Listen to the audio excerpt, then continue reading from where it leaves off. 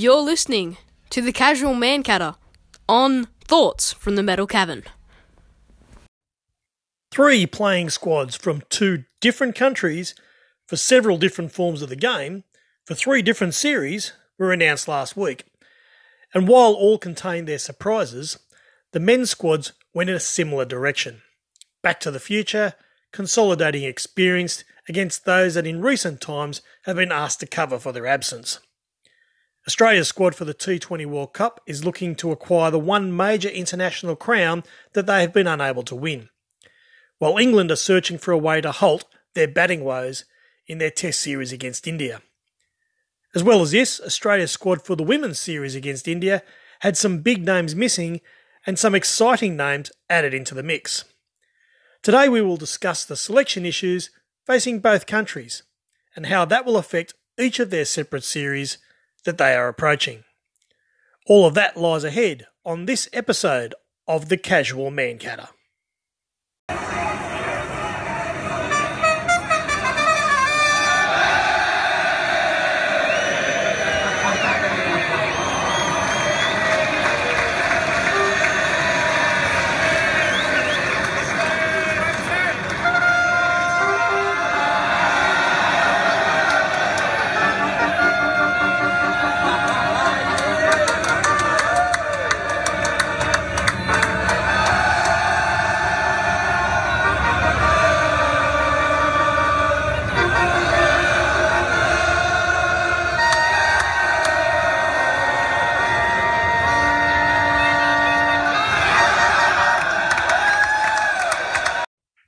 G'day there, and thanks for tuning in.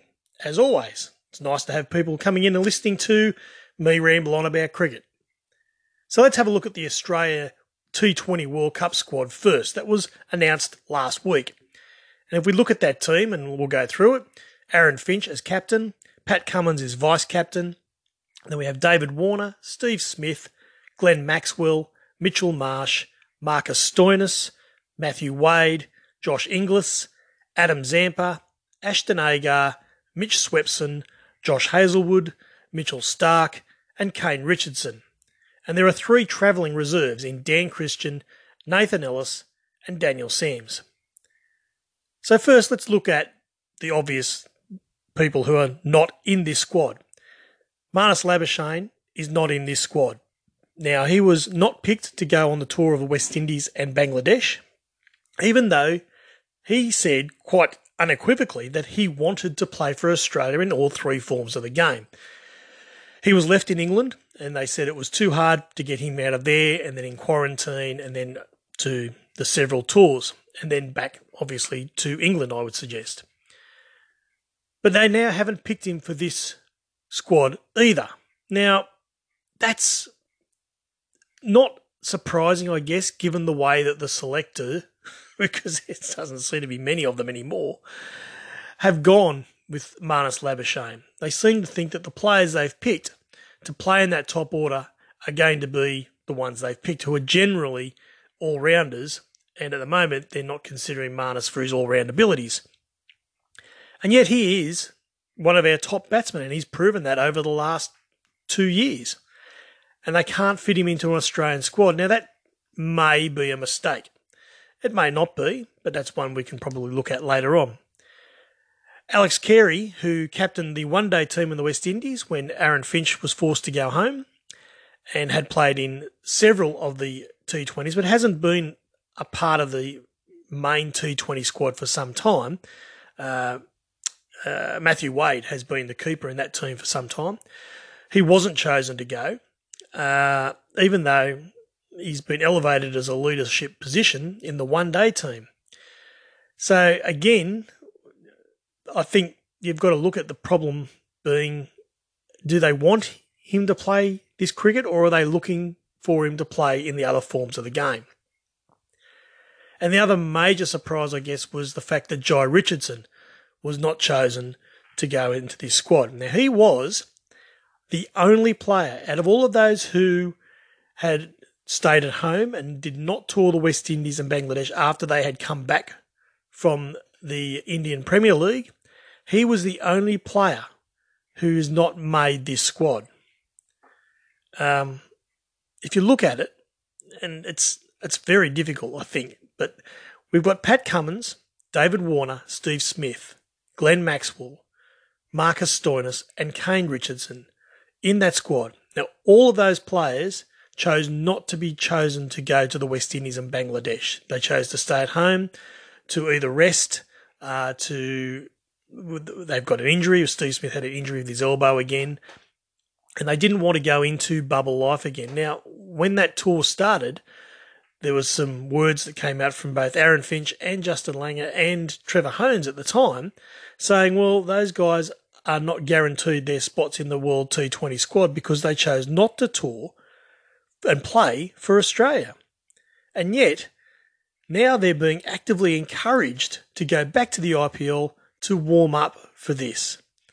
So, what sort of a message does that send to the players who have been left out of the squad and those who are coming up through the ranks in the BBL and such? That it's okay to miss Australian tours if you want to earn more money in the IPL. And you can add to that Daniel Sams, who of course is going as a reserve player, but also stayed at home, but he had cited mental issues rather than not wanting to go into the bubble again. All of the players who agreed to tour the West Indies and Bangladesh have basically been effectively dismissed. And I think they are somewhat unfortunate and they are caught in the middle of this. Now, they played on very low, slow wickets on both those tours, and none of the batsmen were able to get going at all. Josh Philippe, Ben McDermott, Moses Onriques, Alex Carey, and Ashton Turner, they all struggled to get on top of the bowling and get not only just score runs, but to score runs at an effective rate to put themselves in a winning position. It was only Mitch Marsh who was actually able to tame those conditions. Now, he has been rewarded by being picked in the squad, but he had the advantage of batting at 3 for the entire 2 series.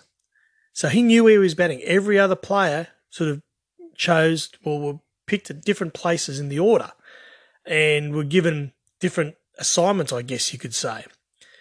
So without trying to say that Mitch Marsh got preferential treatment, he certainly scored enough runs and enough 50s to prove that he had done the job. Now, will he bat at number 3 in this World T20 squad? You would think on form he should, but looking at the batting lineup that Australia have picked, it seems unlikely he'll get that chance. There's also something to discuss in that although all these players I just mentioned were unable to get away and get runs in those 2 series, there was no guarantee that any of the batsmen who have been brought back into the squad now would have done any better in those conditions. And what if they had toured? And what if they hadn't succeeded? Do you think they too would have been left out of this World T20 squad for perhaps bringing in someone like Philippe or McDermott or Onriques? It seems extraordinarily unlikely that if Warner or Maxwell or Stoinis had similar series with the bat, if they had toured, that they would have been left out of this squad. So it was a no-win situation for those guys going across there. They all had to score enormous amounts of runs to push their chances of being picked in this squad, a squad that you would expect, for the most part, was chosen well before they went on these 2 tours. Mitchell Johnson now. Oh, how about it? How about it? The 2 tours that have just happened, Australia sent 4 wicketkeeper batsmen to the West Indies and to Bangladesh on those low, slow wickets that obviously made scoring difficult. And as we've just mentioned, no one was able to score enough runs to nail down their position. Meanwhile, Josh Inglis has been in England feasting on rubbish second 11 attacks on fast bouncy wickets, which he will not see in the T20 World Cup. And then the selectors decide we'll just parachute him in front of all those guys and pick him as the likely backup wicketkeeper. And is that fair? Is that a fair assessment of where Australia is at? Now, when it comes to Alex Carey, I don't mind the fact that he's not in this T20 squad. I'm happy for him to remain in the ODI team as the wicketkeeper and as the probable new test keeper. But it's really a bit rough. And let's face it, if you use the same exact logic, Marnus Labuschagne, who has not been chosen, despite saying forthrightly that he wants to play for Australia and has scored runs in England, but has not been chosen in this squad. So there's a problem in that Josh Inglis plays for Western Australia, plays for the Scorchers, and it's going to be seen like it's a hometown selection by Justin Langer to get him into that team. Now, you can have enough points of view to say that he deserves his selection. But again, if you look at the two different wickets that all these players have been playing on, and the kind of bowling and kind of wickets they're expecting to play in the UAE in this T20 World Cup, then it just seems like it's a really unfair selection on those other guys who went over there and who didn't get a chance to keep, or they were just picked as batsmen like McDermott and Phillippe. And Carey, most of the time, didn't get a chance to keep because Matthew Wade was the chosen keeper. And now he's gone in front of them. Now, in Labuschagne's defence, or in his case, sorry, if the selectors are basically just leaving him out of this squad because they're only going to pick him in the test matches and they want him to stay at home, they want him to play red ball cricket before the Ashes starts, then I hope that's been communicated to him.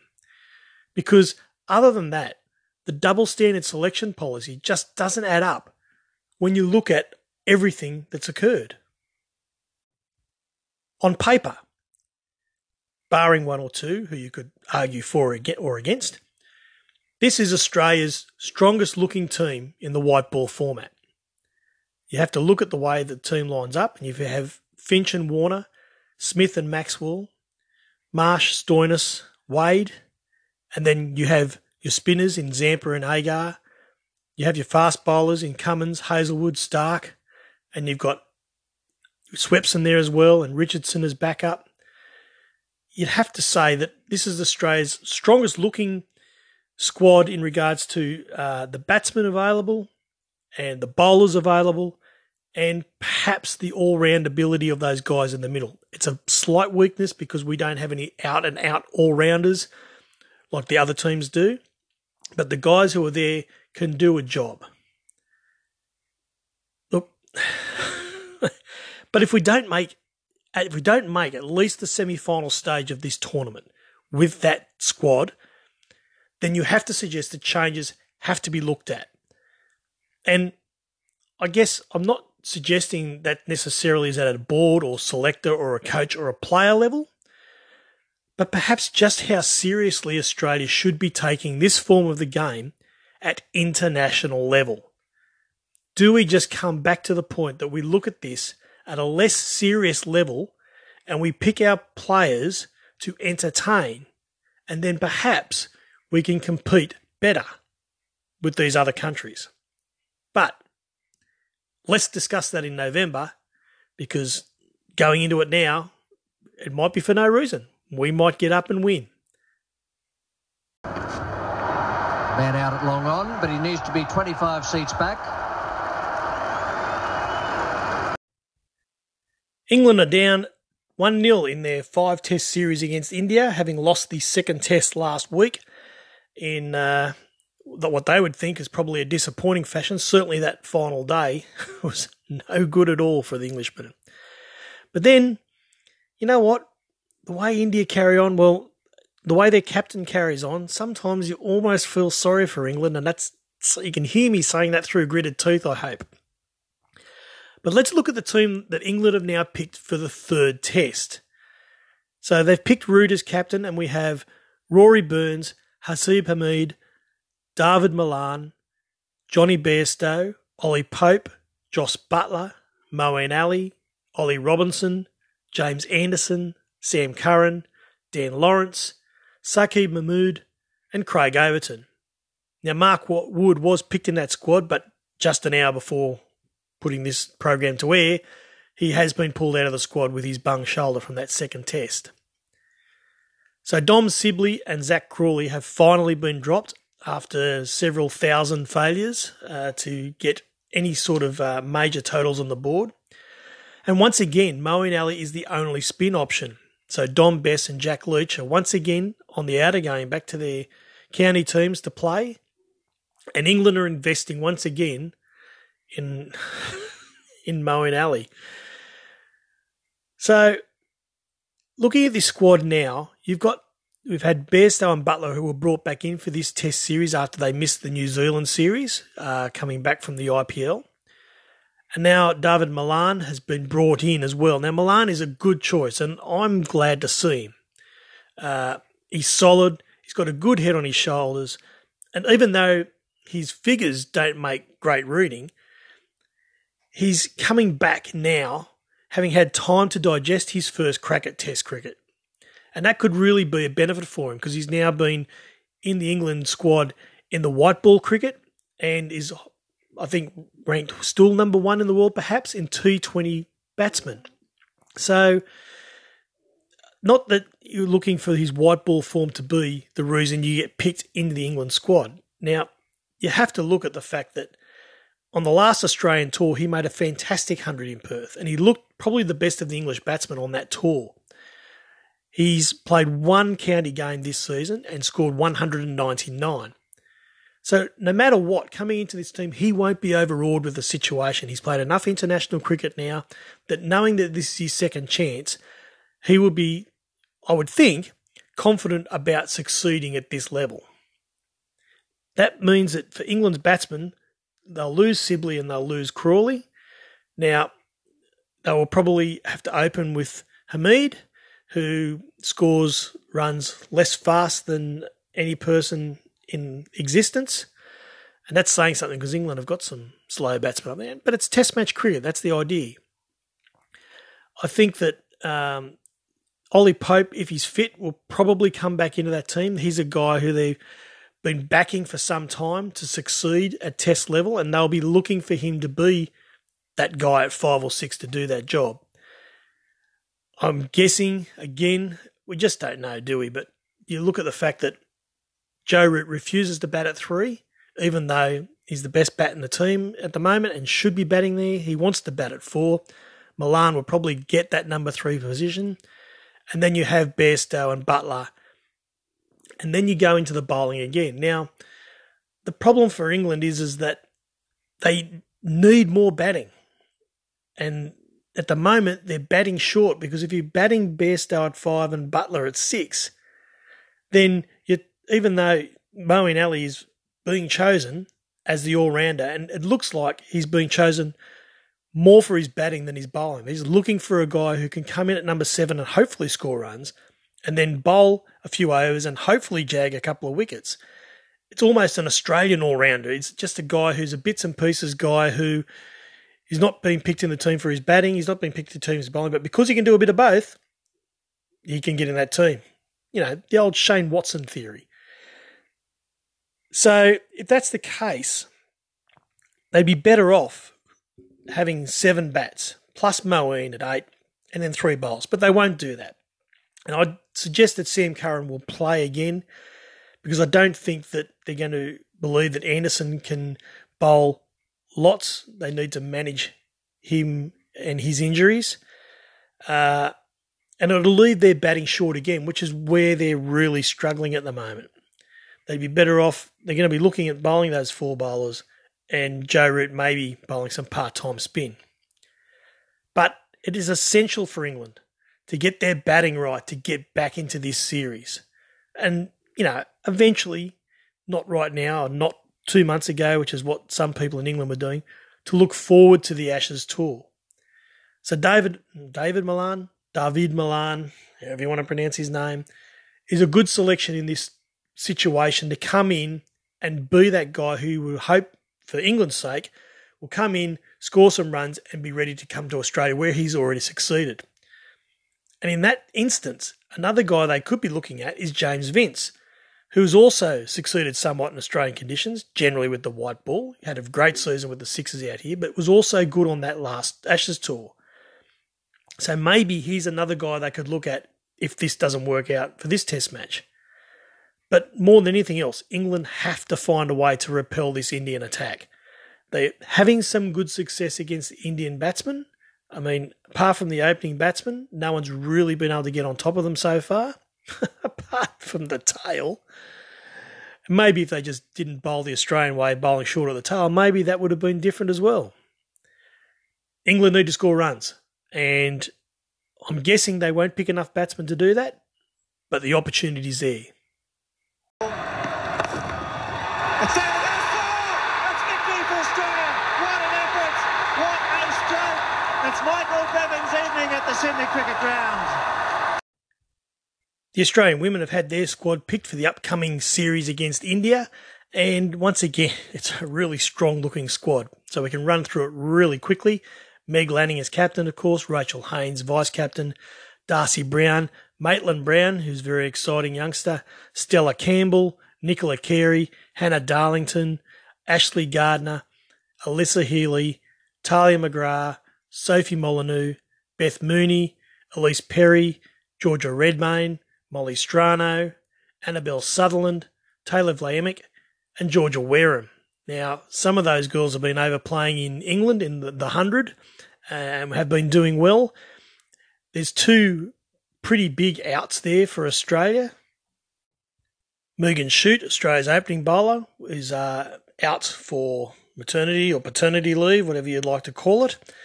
And Jess Jonathan is out injured. Now, she has a couple of other young left-armers who don't mind bowling a little bit of left-arm spin, so she can be covered. But those are two big outs for Australia. Perhaps more to do with the test match than the white ball games. There's no shortage of pace there in that team if you look at it. Darcy Brown, who has clocked at 125 k's an hour, and Taylor Vlaemic, who has also clocked at 125 k's an hour. Maitland Brown, who has clocked just under that as a pace bowler. So three really good, young, exciting fast bowlers there for Australia, and hopefully they'll all get a chance in some game somewhere to showcase their wares and push for further selection down the track. And like I said, Australia always well served by spin. Georgia Wareham's coming on in leaps and bounds. Molly Strano does the job. And Sophie Molyneux, who will probably get some very good overs now that JJ's not in that team. And Ash Gardner as well, of course. So there's lots of good stuff to look forward to. And Australia's batting will always be strong and be probably just about the best in the world. So the series at the moment is set for 3 one-dayers, 1 test match and 3 T20s, which is the same format that Australia use in their Ashes series against England. And it's a terrific concept. You would probably like to see more test matches, but at the moment that's not the case. You'd also like to see the test matches go for longer than 4 days to find a result. There are lots and lots of draws in these test matches because everyone only gets to play one every year or every 2 years. So they're really trying to take every possibility of scoring as many runs as they can without throwing their wicket away. Unless you're a Healy, of course, or a Gardner who don't mind throwing the bat a little bit. So at the moment, it's hard to say where these games will be played. The one-dayers are set down for North Sydney Oval for the first game and Junction Oval in Melbourne for the last 2. Obviously, COVID at the moment is going to make that very difficult. The test match is set for the WACA, and what a wonderful experience that'll be for all those girls from Australia and India to be able to play at the WACA. And they'll be hoping for a very fast pitch. That would be fantastic. And then the 3 T20s are all set down for North Sydney Oval at the start of October. You'd have to think at the moment that all of those matches, barring the test match, will get moved. And the possibility is they could play all of them in Western Australia, or they could be playing them at Karen Rolton Oval in Adelaide, or perhaps also in Queensland, depending on all the border closures and who's allowed to go where. But whatever happens at the moment, that series looks like going ahead. There should be no problems with it. It starts on September 19, and I think it's going to be a really terrific series. Australia will be favourites. you look at this Indian team and you see the way that they're developing and the amount of money that's now rushing into women's cricket in India. You just wonder how long it is before India start to dominate in the women's game the way they are in the men's game. And it's probably not too far down the track. So as Australians, let's enjoy this series while we can before these Indians start to run over the top of us. Knocks him over with pace, real pace, right through the England captain. What a start for the Aussies.